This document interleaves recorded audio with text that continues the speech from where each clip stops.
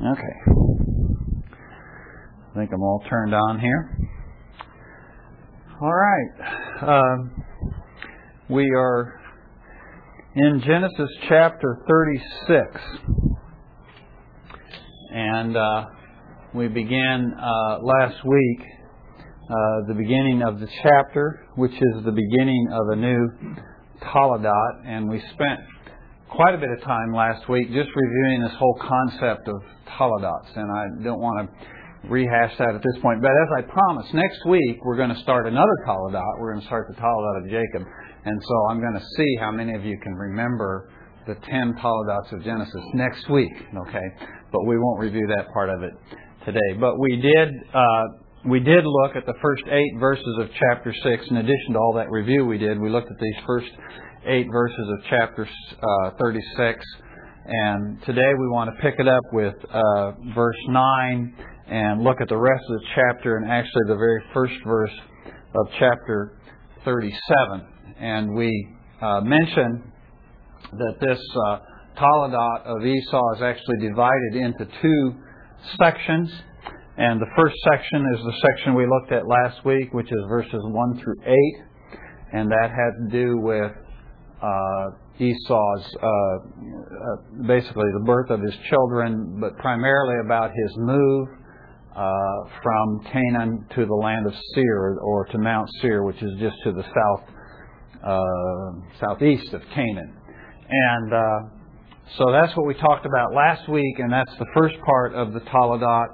And then you'll notice in verse 9 that the second part of the Toledot begins kind of the same way the first one does. It just gives that kind of a Toledot introduction, but since it's not introducing a new character or a new person, we understand it to be just the second part of the Toledot of Esau, beginning in verse 9. So, why don't you look at those first 8 verses, kind of look down through those, and try and refresh your mind a little bit. What are some of the things we talked about there in those 8 verses of... I left before you got to it. So we never... You left before we even got to the lesson last week, huh? Yeah. Jacob's been gone all these years. He comes back, and our property's too big, so Esau. That's basically what happened. Actually, there were a few years intervening there. I think I went over this last week a little bit with you on the timing, but Jacob is probably back with his father for several years before his father dies. About 13 years, I think it was. I forget what the exact number of years was. Somebody have the notes on that? I think I did mention that last week. But anyway, so he was there for a few years before Esau left. But yeah. What else? Well, we were talking about how Esau's life was a series of choices. That selling the birthright was just only one of those. Okay. He married Canaanite women, and he also found them in another land away from God's promise. Mm-hmm.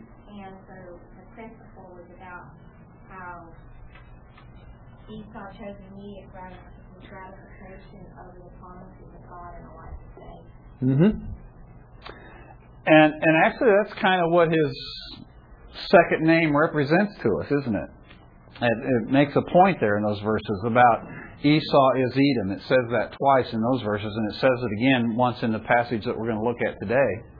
And so it stresses that Esau has this other name, Edom, and Edom is associated with that choice that he made when he sold his birthright for a pot of red porridge or red stew. And so that name Edom means red. And so whenever we think of Esau as Edom, it reminds us of that choice he made. And so the thing that we come to understand about Esau is that he is characterized as a man who chooses the immediate gratification over the promises of God, as Karen was saying. That's characteristic of him. And then, of course, his descendants take on that name. They become the Edomites. And so we can think of the Edomites, and we're going to talk a lot more about them today, but we can think of the Edomites as people who choose the immediate gratification over living by faith and waiting for the promises of God. And that will be graphically illustrated to us today as we go through this genealogy. But it's a real lesson to us not to live like Edom, not to live as ones who have got all, have it right now. And so we talked about that saying that we all learned as kids, a bird in the hand is worth two in the bush, and we've learned that when it comes to the things of God, that's just not necessarily always true. So, what else? Yeah, Rick. Associated with that, you talked about how the promise takes mentality, how we don't like to live. Yeah. And that waiting and that faith is our act of love and devotion. Yeah. And we'll talk more about that again today, too. Okay? Well, we actually have quite a bit to cover today. I know your heads are probably reeling when I say I'm going to cover verses 9 through 43 and then the first verse of chapter 37. You don't think I can do it, do you? Well, you watch, okay? But this is basically the genealogy or the account of the records of Esau. And there was one point that I didn't get to last week that I wanted to get to, and I didn't get to last week, and I promise you we get to it this week, and I'm going to do that, but I'm going to wait and include it a little bit later in the things that we talk about today. But before we read this passage, we might just think for a minute about this idea or thoughts of genealogies. We encounter these genealogies periodically in Scripture, and we've already talked about them some. We've talked about linear genealogies and segmented genealogies. Does anybody remember what the difference is between a linear and a segmented genealogy? We actually have sort of an example of both in this passage that we're going to look at today.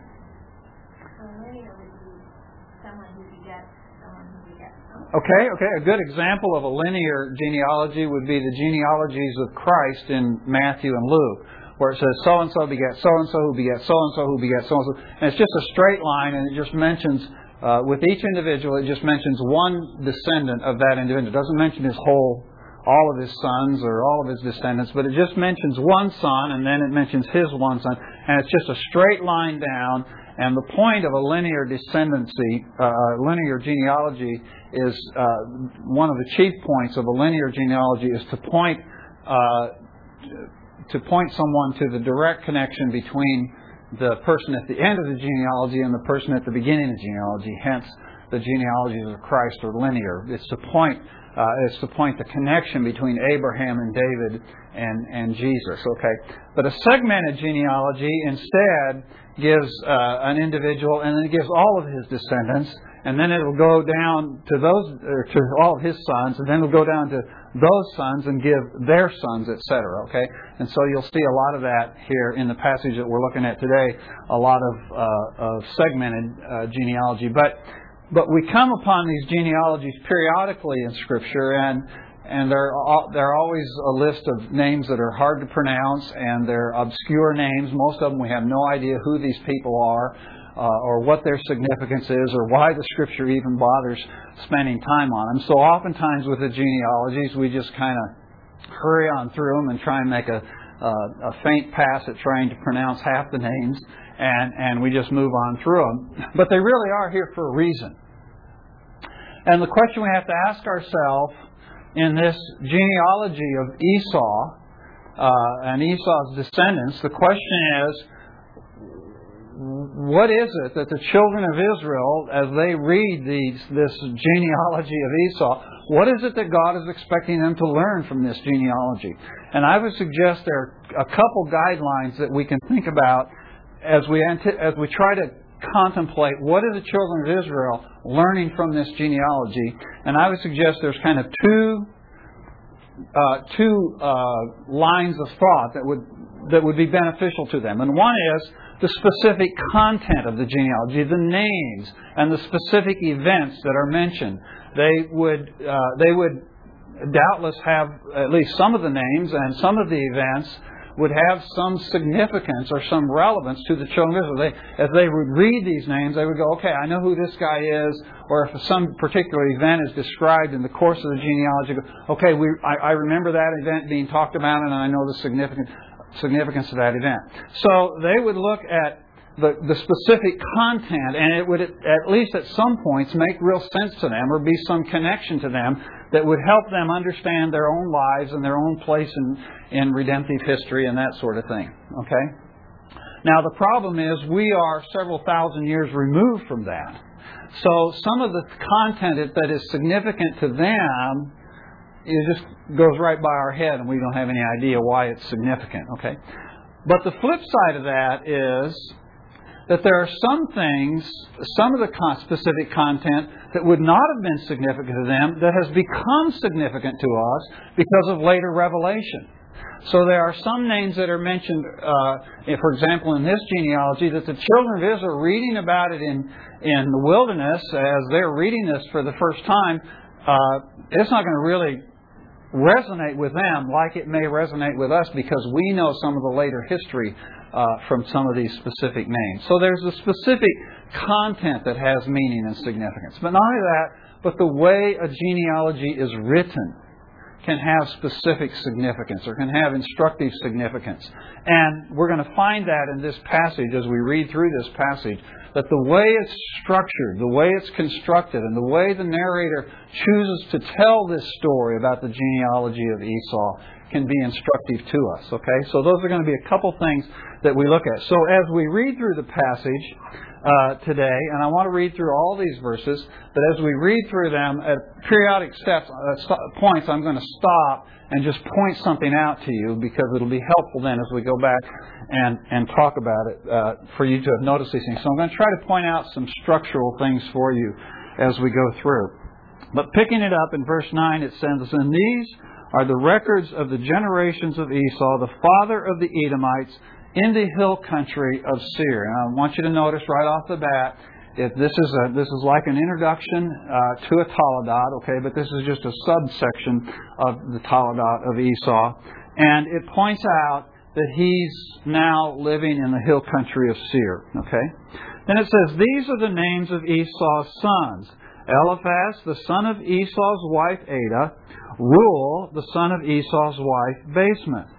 The sons of Eliphaz," now who was Eliphaz? Esau's son by Adah, right? Okay. "The sons of Eliphaz were Teman, Omar, Zepho, Gatam, and Kenaz," okay? And now, there's also Timnah. She was a concubine of Esau's son Eliphaz, and she bore Amalek to Eliphaz. These were the sons of Esau's wife Adah. Well, actually, they weren't her sons. They were her grandsons, right? Okay? So, make a note of that. "These are the sons of Reuel, Nahath and Zerah, Shammah and Mizpah. These were the sons of Esau's wife Basemath." Okay?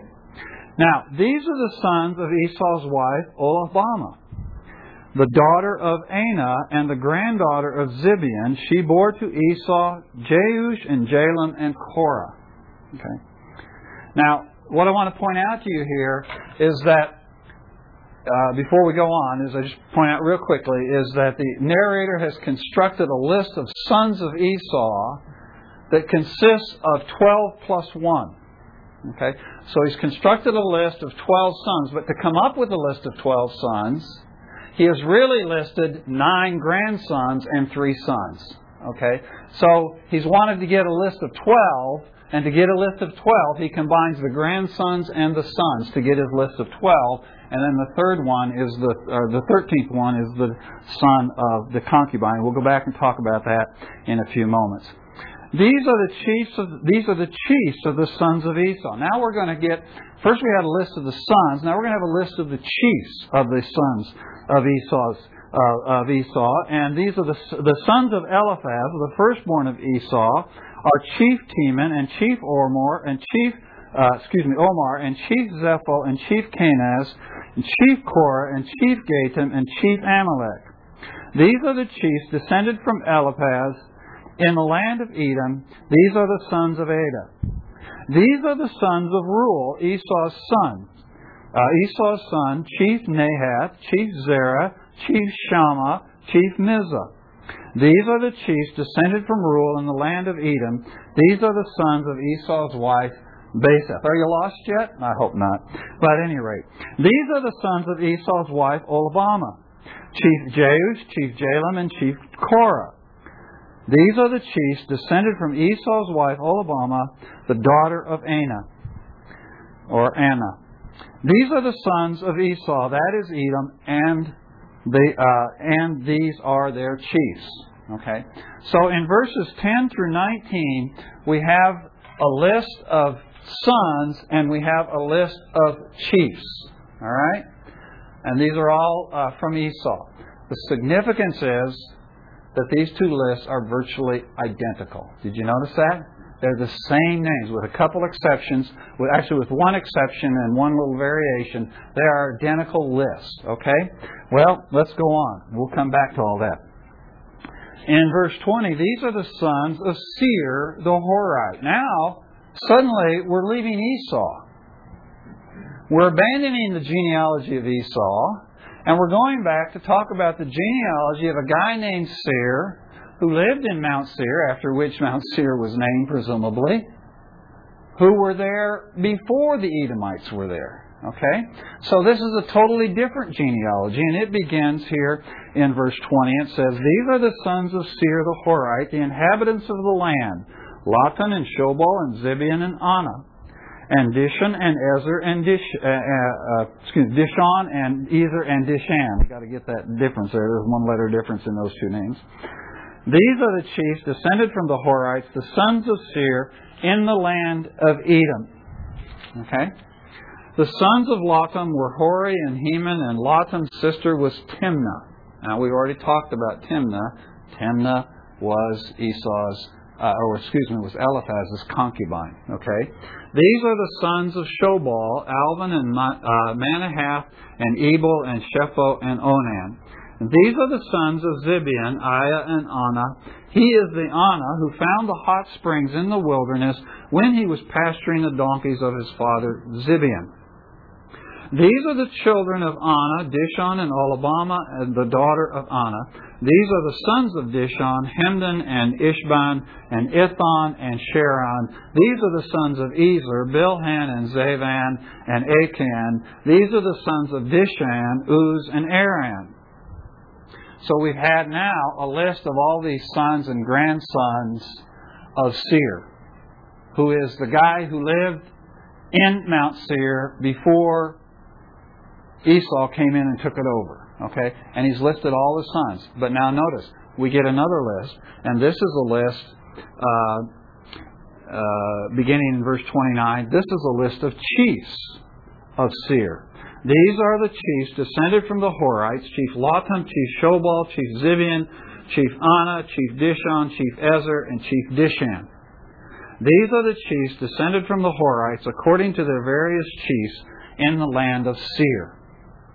So now with Esau, we've had a list of sons and a list of chiefs, and the list of chiefs is virtually identical to the list of sons. Now with Seir, we've had a list of sons and a list of chiefs, and the list of chiefs is very similar to the list of sons. Okay? I'll try to make some sense out of all this later. I'm just pointing these things out to you, so when I go back and refer to them, you'll know what I'm talking about. Okay? Then we pick it up in 31. It says, now these are the kings who reigned in the land of Edom before any king reigned over the sons of Israel. That last phrase, at least, about before any king reigned over the sons of Israel,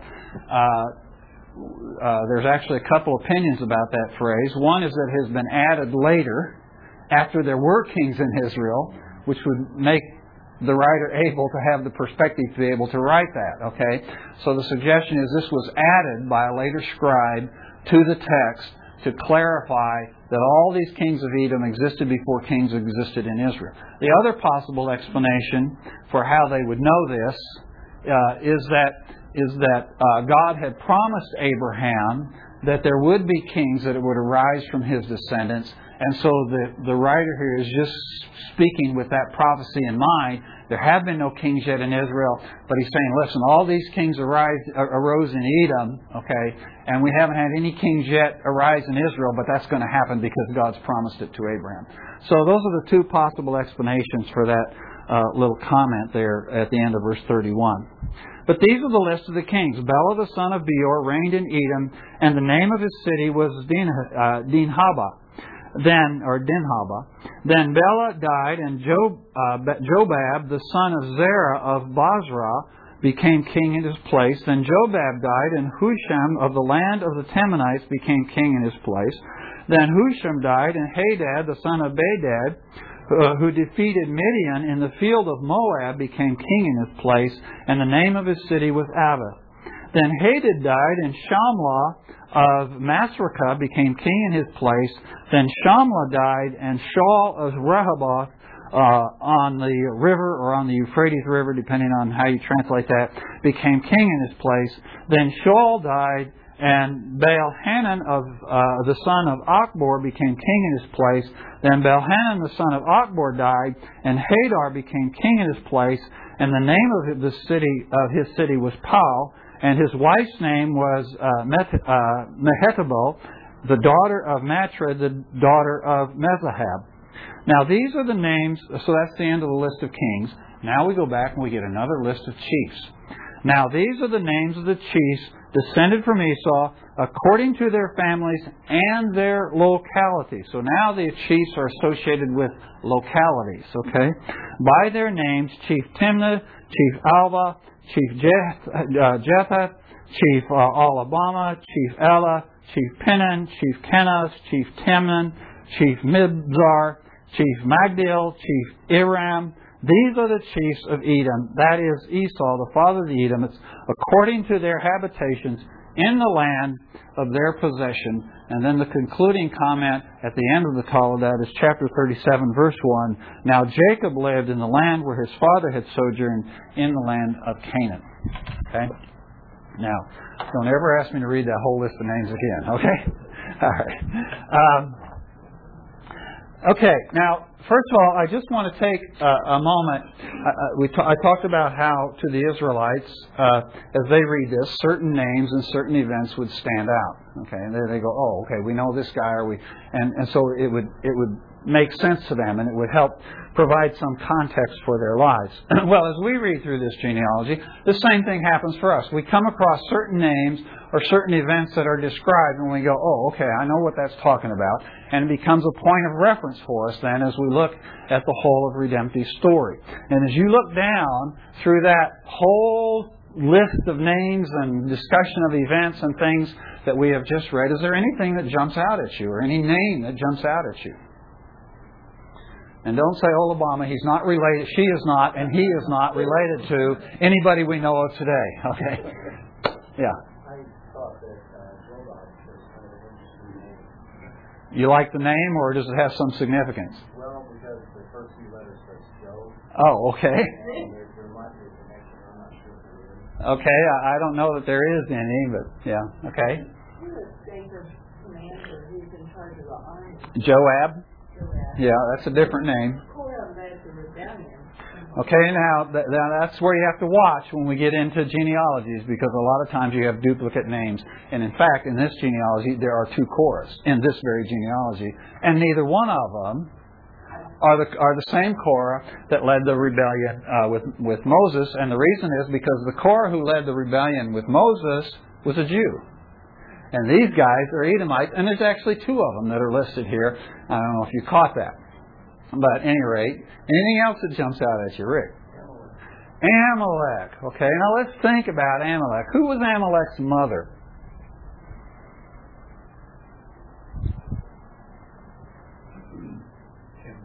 Timnah, okay. And what's significant about Timnah? Well, there's another Timnah that's listed as a chief, or there's a guy named Timnah.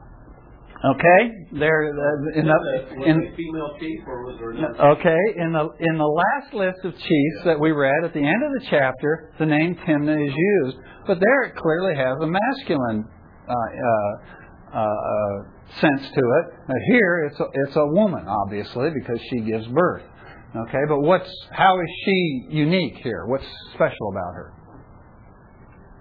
She's related to the people that were there. Okay. It was intermarried.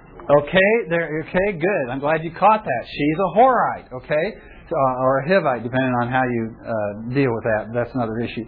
But anyway, she's a Horite. So there's been intermingling between Esau's family and the descendants of Seir, and there's actually another example of that in the passage, but she's a classic example of it. Okay, so there's intermarrying or interconnection between them. What else stands out about her?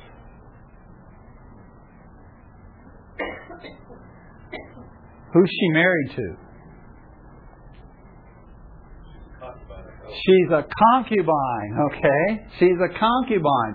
So after it goes through the whole list of names associated with the wives of Eliphaz, then it says, or the wives of Esau and Eliphaz, then it mentions Timnah as a concubine.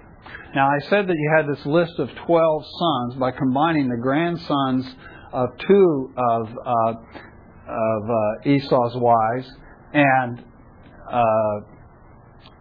3 sons of another wife of Esau, and you combine those together and you get 12, but Amalek's kind of sticking out here on the end. He's mentioned last. He makes the 13th. Okay? So he's really not included in this list of 12. But the significance, I'll come back to Amalek in a moment. The significance of the 12 sons, who else has 12 sons? Jacob. Jacob has 12 sons. Who else has 12 sons? You're going to have to go back in your memory here a little bit. Not too far, but a little bit. Ishmael has 12 sons, okay? So Ishmael has 12 sons, and that is, so this idea of 12 sons, and the reason the narrator wants to construct the list and have to kind of manipulate the list a little bit to get his 12 sons, the reason he wants to have a list of 12 sons is to communicate that Esau is being blessed by God. Okay? Ishmael is blessed by God and he has 12 sons. Abraham is blessed by God and he has 12 sons. And the idea here is to communicate that Esau, even though he's made these bad choices in his life, he's also gotten the raw deal at several points, and God has had mercy on him, and God has given him a blessing. And when we read that blessing that Isaac gave to him, we kind of go, put that blessing in quotation marks because some of it doesn't sound much like a blessing. But there is a blessing on Esau's life, and Esau gives him these 12 sons. Okay, but you've got this concubine. She's not a legitimate wife, and so she has a son, and that son's kind of sticking out here like a sore thumb out here on the side, and his name is Amalek. Okay. Well, Amalek goes on, and later you see it mentions him as one of Esau's chiefs, okay, or the Edomites' chiefs. He actually ends up becoming quite powerful and having many descendants. And he kind of develops and he gets this nation kind of on his own, and eventually he kind of just goes off and he really kind of separates from the Edomites. That's all part of another story. But he separates from the Edomites. But he has these descendants, and they are called the Amalekites. Okay? Does that ring a bell?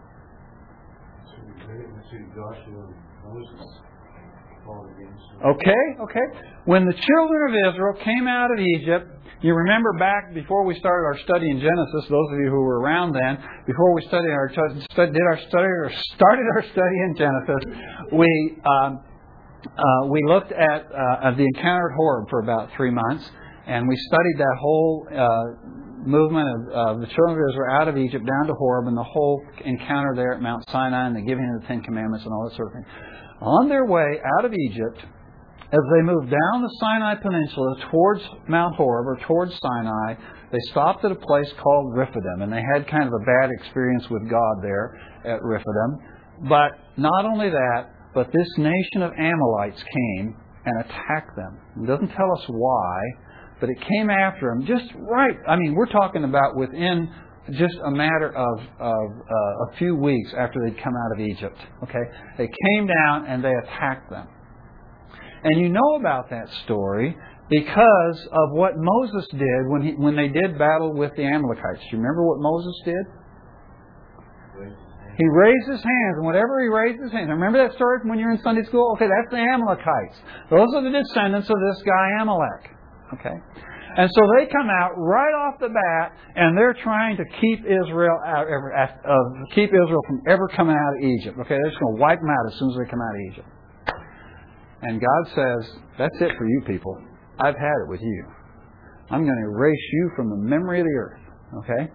Well, it actually takes several hundred years for that to happen. And over that course of time, the Amalekites have several unpleasant encounters with the children of Israel. But they come up another couple times and really significant in redemptive history. And one is in the story of Saul. And when Saul was king, God told him to go utterly destroy the Amalekites. And what did he do? He didn't. Who didn't he destroy? He didn't destroy the king. He did destroy everybody else, but he saved the king alive, and he saved a bunch of their animals, okay, because he thought, I can make some money on this deal, okay. And that cost him his throne. God said, because you didn't honor me, because you didn't obey me, I'm going to take the throne out of your hand and I'm going to give it to David. And so that's what actually cost Saul his throne. Well, now, and Samuel then did kill Agag the king. So all the Amalekites who were in that area were killed, but there are still presumably Amalekites scattered in other parts of the world. And we encounter one much later in the redemptive story. Do you know where that is?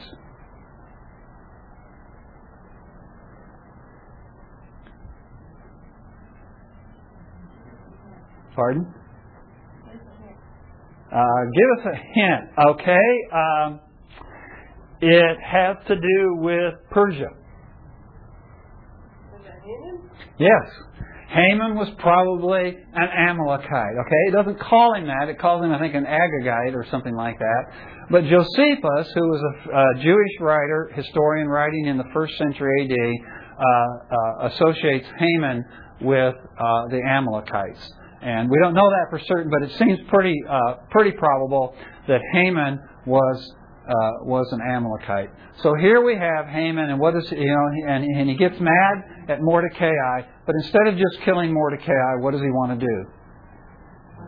He wants to kill all the Jews. Okay, now it's not just because he's so mad at Mordecai. The guy just hates the Jews. Okay, this is the characteristic of the Amalekites. And that's why they needed to be wiped off the face of the earth. Because they were determined to wipe the Jews off the face of the earth. Okay. Well, so now when we read about Amalek here, clear back here at the beginning, now all this story has an origin to it. It has a beginning to it, you see. And so this is what genealogists can do. They can give us a point of reference. They can help us to kind of hang our historical hats on things. And now we know where these Amalekites come from. They come from actually a descendant of Esau through Eliphaz's concubine Timnah, who was incidentally a Horite, as we've established. Okay, are there any other things that jump out to you in that genealogy specific? Yeah. Clarify for me. I mean, I know that concubines are not as respected as the wife, but what was their status in society? Basically, sex objects. So people look down upon them? I would. Yeah, I don't know how to answer. Yeah, I don't know how to answer that question because I think that would depend on whose concubine you were. If you were a concubine of the king, you obviously would have much greater status and protection than if you were concubine of a local farmer out here on the back 40. So, but I don't know totally how to answer your question there. Well, I wonder if the mother of the one who was the offset, if she instilled hatred. And you know how mothers can instill hatred of a husband of children in certain verses. I mean, you have to wonder why did it. Yeah. And we do wonder that. You know, you have to wonder why they feel that way. Aside from the fact that obviously it was prophesied in Genesis 3 that the seed of the serpent would always be at enmity with the seed of the woman.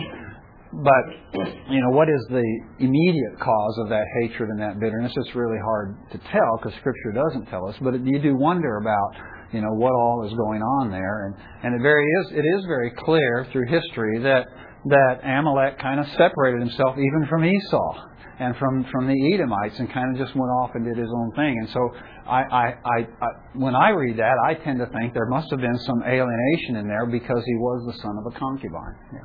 But all the dynamics of that, I couldn't answer your question. No. The concubines didn't have any fix over their own No. So whatever happened, They were essentially slaves. Yeah, essentially slaves. Yeah. Okay. Anything else in that in the specific content before we look at the structure? And the structure is what I want to focus on some of our primary attention on this morning. But is there anything else that jumps out at you in the specific content of those genealogies?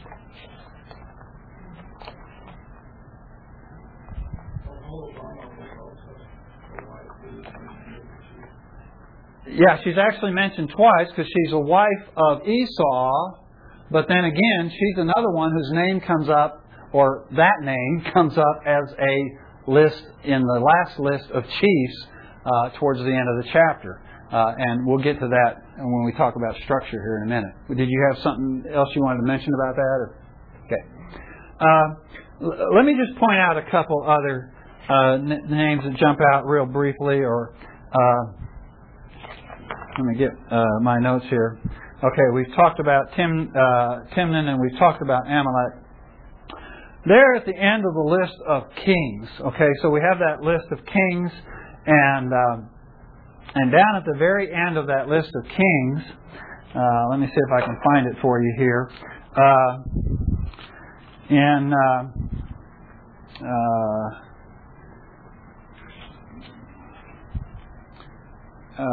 verse 39.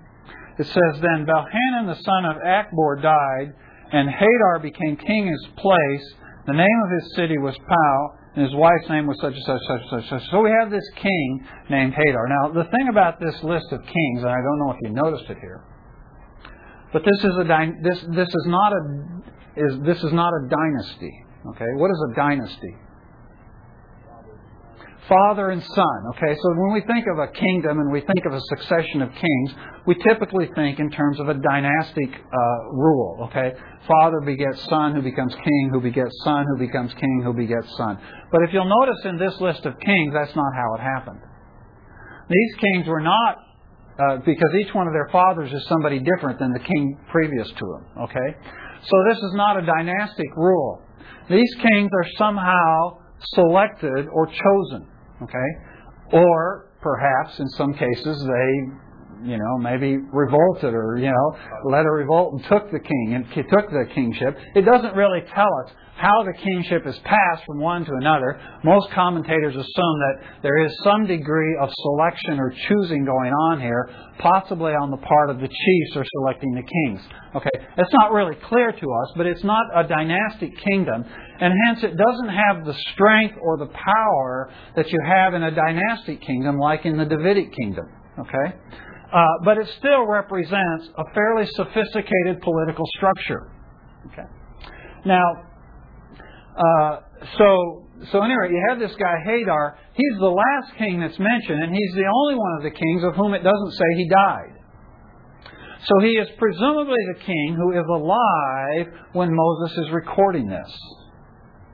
And if that's true, then the significance of Hadar is he is the king of the Edomites to whom Moses writes an appeal asking for permission to travel through his territory in Numbers chapter 20.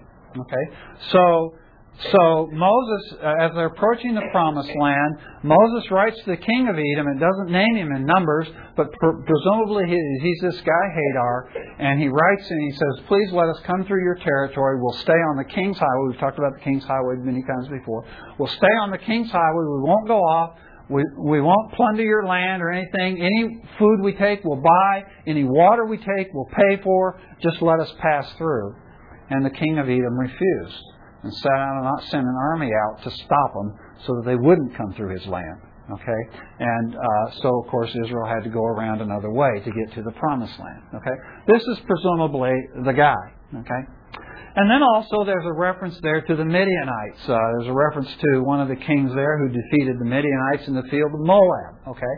Well, the Midianites were also descendants of Abraham. Remember, after Sarah died, Abraham married another wife by the name of Keturah, and she had several sons, and one of those sons was Midian. And so these guys, the Midianites, were the descendants of Abraham through Keturah. And the Midianites, we also have kind of an ongoing story with them. We're going to encounter them again in chapter 37 because they're involved in that whole negotiation when Joseph is sold into slavery in Egypt. The Midianites are kind of in on the middle of that. But they show up at several other points in redemptive history, and one of them is, of course, that great famous story about Gideon. When Gideon goes out and puts his fleece out, and what he's asking is, God, shall I go to war against the Midianites? Okay, and so the Midianites, here's a reference to them. But what we find is that a king of the Edomites has defeated a king of the Midianites, or defeated the Midianites in this battle that they have up in Moab, which is up north of Edom. Okay, so these are just some of the content things, and we can connect them with other points in the Bible story, and it just helps give us a point of reference. But what I've said so far, what I wanted to communicate to you is that there's also a lot to be learned from the simple structure, the way the narrator structures this story of the genealogy. And you'll notice that it starts out talking about, in verse 10, it starts talking about the sons of Esau. And then you get down to, verse, is it 19 or so?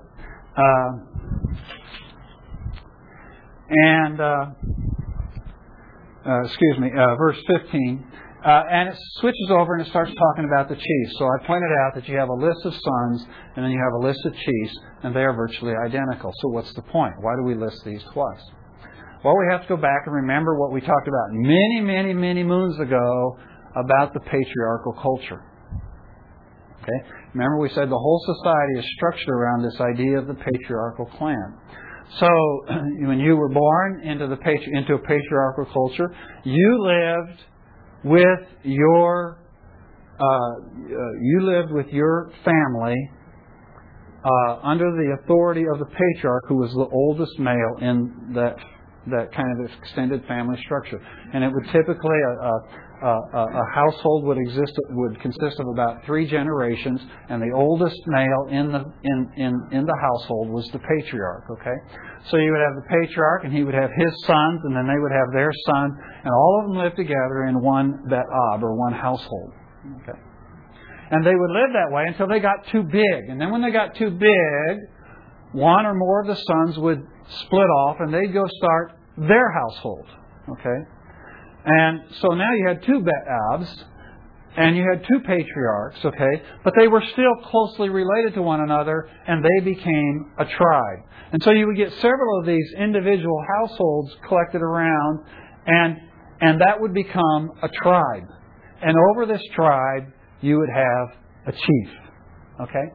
So when you begin to encounter chiefs, what does that tell you about this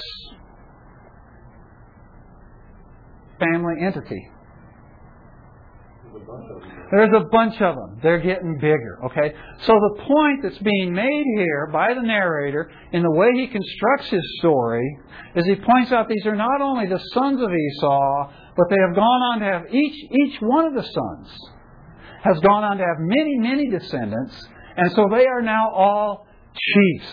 And so we begin to develop a much more sophisticated social cultural structure. So what we have here is we have kind of the beginnings of a nation. See, as they're beginning to develop these various tribes, all of them associated with Esau. And they're all Edomites, but they're in these various tribes, and they have these various chieftains. Okay? Well, then it breaks, and it goes over, and it talks about the sons of Seir. And it tells us about these sons of Seir, and it does the same thing. It lists the sons of Seir, and it says, oh, by the way, these guys were also chiefs.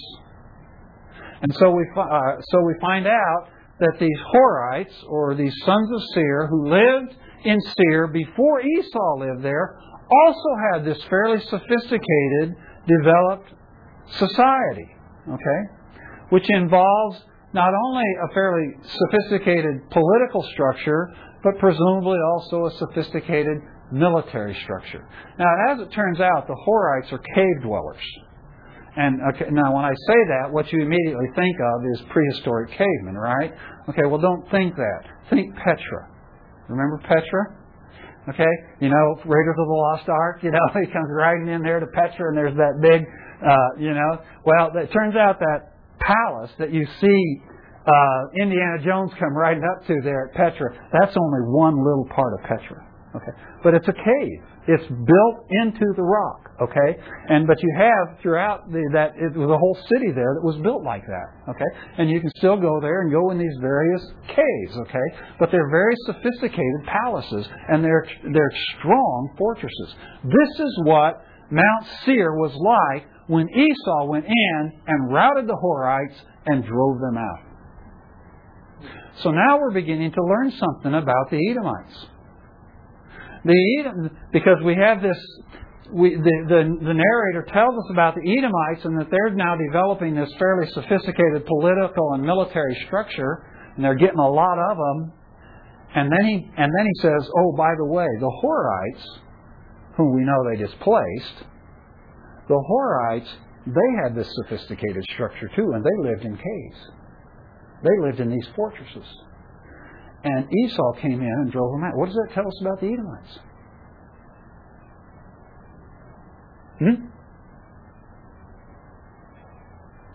They're strong. They're powerful. They're sophisticated and they're powerful. And there's a bunch of them. Well, after he gets done telling us about the descendants of Seir, he comes back to Edom and then he starts telling us about the kings of Edom. And they did not rule contemporaneously, but as you see, they ruled in succession to one another. So there's a period, obviously, a considerable period of time in which these kings ruled. So first you've had the sons, and then you've had the clans and the tribes and the chiefs of these tribes, and now they've gone to develop a kingdom, and they actually have a king. And all of this is before there's ever a king in Israel. In fact, the last king mentioned is king when the children of Israel come out of Egypt. So all of these kings predate the children of Israel coming out of Egypt. What is the significance of all of that? Why does any of this matter to us? Well, it does matter. What we now understand from what we've learned in this genealogy is that the Edomites are this very sophisticated, very worldly, politically wise, politically astute, politically organized, military power who are going to be the neighbors of the children of Israel. Also happen to be their brothers, so to speak.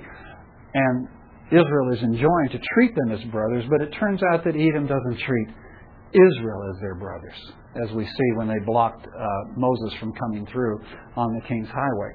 Well, So you're one of the children of Israel. And you have just come out of Egypt. And you've already done battle with the Amalekites, and you've gone to Horeb, and you've had, and at Horeb, most Bible scholars say it was at Horeb that Israel was really born as a nation. In other words, it was at Horeb that Israel was first organized nationally. Okay? But before that, they were just a ragtag mob of slaves. Okay? And they go to Horeb, and now they're a nation. And then they come out of Horeb, and Moses begins to record the Pentateuch, and he records this genealogy of Esau, and he hands it to the children of Israel to read. And what do you think if you're one of the children of Israel? Well, what I thought, I don't know if this is what you're getting at, but I was remembering where they wanted to have kings like all the rest of the folks, and I don't remember where that comes in the story. Well, it comes after the book of Judges, so it's quite a way towards the end of that. You're thinking we're looking at that and seeing how they did. Well, they do that eventually, yes, yeah. So that's much later. Yeah, but that is later, but, there may have been some of that going on early. But what would be your first reaction? Pride in their ancestry. Pride in their ancestry, you say? Okay. Or run. I think I would think run. I would think, we're just neophytes at this thing, and these people have been doing this for hundreds of years, and these people have been around beating up on their neighbors for years. And here we are, we're just getting started, and they're going to be our neighbors. It'd be kind of scary to me. Well, as it turns out, as the children of Israel are moving towards the Promised Land, they have to deal with the Midianites and the Moabites. And the king of the Moabites hires a guy to curse Israel. What's his name? Balaam. He hires Balaam to curse Israelites. And Balaam goes out there, but he has some problems with God, and God forces him to bless Israel instead. And one of the things that Balaam prophesies is that there's going to be a star arise in Jacob. And that star that arises in Jacob is going to subdue Israel's enemies. And one of the enemies that Balaam specifically addressed is Edom. And so here Israel is. She comes out of Egypt. She's a brand new nation. She doesn't know the first thing about fighting or anything like that. And she's encountering this massive political, economic, military behemoth of Edom. And God says to him, there's going to be a star rise out of you which is going to subject Edom. Well, you go on in the story, you get to the book of Obadiah, and the entire book of Obadiah, which is only one chapter, is a prophecy against Edom for the bad things that it's done to Israel over the years. But then you get to the book of Amos.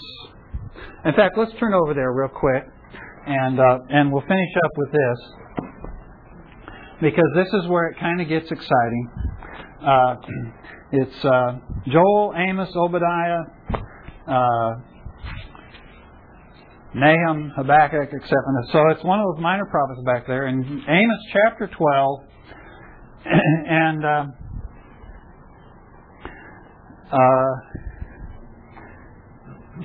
in verse 11 it says, "In that day I will raise up the fallen booth of David." Chapter 9, verse 11. "In that day I will raise up the fallen booth of David and wall up its breaches. I will also raise up its ruins and rebuild it as in the days of old, that they may possess the remnant of Edom and all the nations who are called by my name, declares the Lord who does this." And so Amos makes this prophecy. This is much later in the story, and this is after all kinds of bad things have happened to Israel. And the Lord through Amos speaks up, and he says, listen, I'm going to raise you up again. And one of the things that's going to happen is the Messianic kingdom is going to be established in you, and Edom will be part of that Messianic kingdom. And so we begin to understand then that God has a redemptive purpose for Edom. In spite of all the bad that is done, God has a redemptive purpose for Edom. But here's where it really gets exciting. Turn over to Acts chapter 15. And in Acts chapter 15, you'll remember there's a big dispute in the church about whether or not the Gentiles can be included in the plan of the gospel without becoming Jews.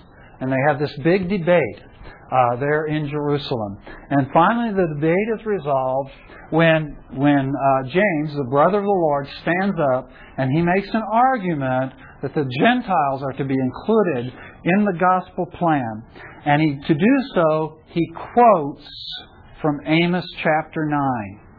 His argument that the Gentiles are included is based on Amos chapter 9, verse 12.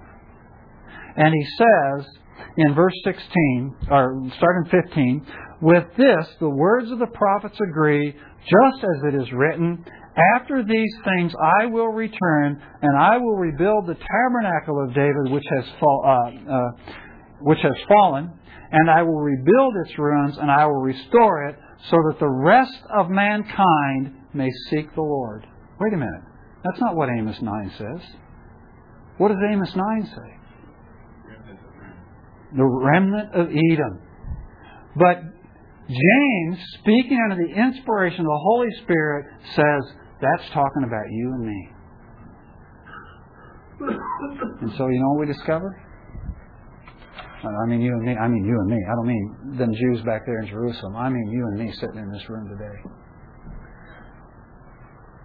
That Edom represents all the Gentile nations.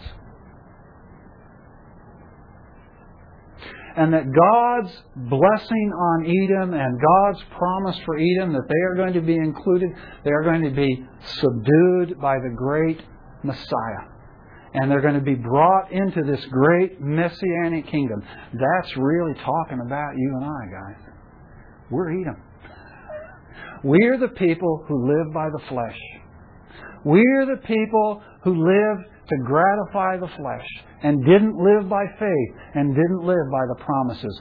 But there was a star that arose in Jacob, and as it was extended out, his rule and his reign was extended out through the preaching of the gospel of Christ, and you and I have been included, and you and I have been brought in. And that's the argument that James is making in Acts chapter 15, is listen, everybody's included in this promise about Edom.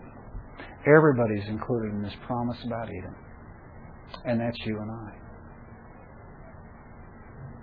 And so, suddenly this genealogy starts to get encouraging, because I begin to realize that what Moses has done is he structured this genealogy just so that we, as Jews out there in the middle of the wilderness, would be absolutely overwhelmed by the great power of this great nation of Edom. And we would just be, oh man, this is more than we can handle. And he just lets them stew on that for a few years till they hear the prophecy of Balaam. And the prophecy of Balaam says, hey, there's going to be a star rise out of you that's going to subjugate Edom. That's going to bring this great power under its dominion. Now that's encouraging news, folks. Because Edom represents the whole world system. Edom represents the great adversaries of the gospel. And the good news is that we have a coming star who's going to come, and He is going to conquer, and He is going to rule. And as Revelation chapter 7 says, He is going to bring into His rule men and women from every tribe and tongue and people and nation. And so what this whole genealogy does as I study it just reminds me that you and I are part of this great, majestic, messianic kingdom which ultimately will rule over and subdue the greatest enemies in the world. And we got all kinds of them, don't we? The world seems so powerful to us. It seems so great to us. And the adversary seems so strong. And it's so sophisticated. And it's so well organized. And I look at it and I go, we can't ever overcome this. Unfortunately, we don't have to. Because we have a promise of a star who rises out of Jacob, who will subdue our enemies and subdue the world. And not only subdue them, but do with many of them what He's done with us, which is extend to them His gracious salvation and include them in His kingdom. Pretty exciting stuff for a genealogy, huh? Okay, well next week we'll go on with the Toledot of Jacob.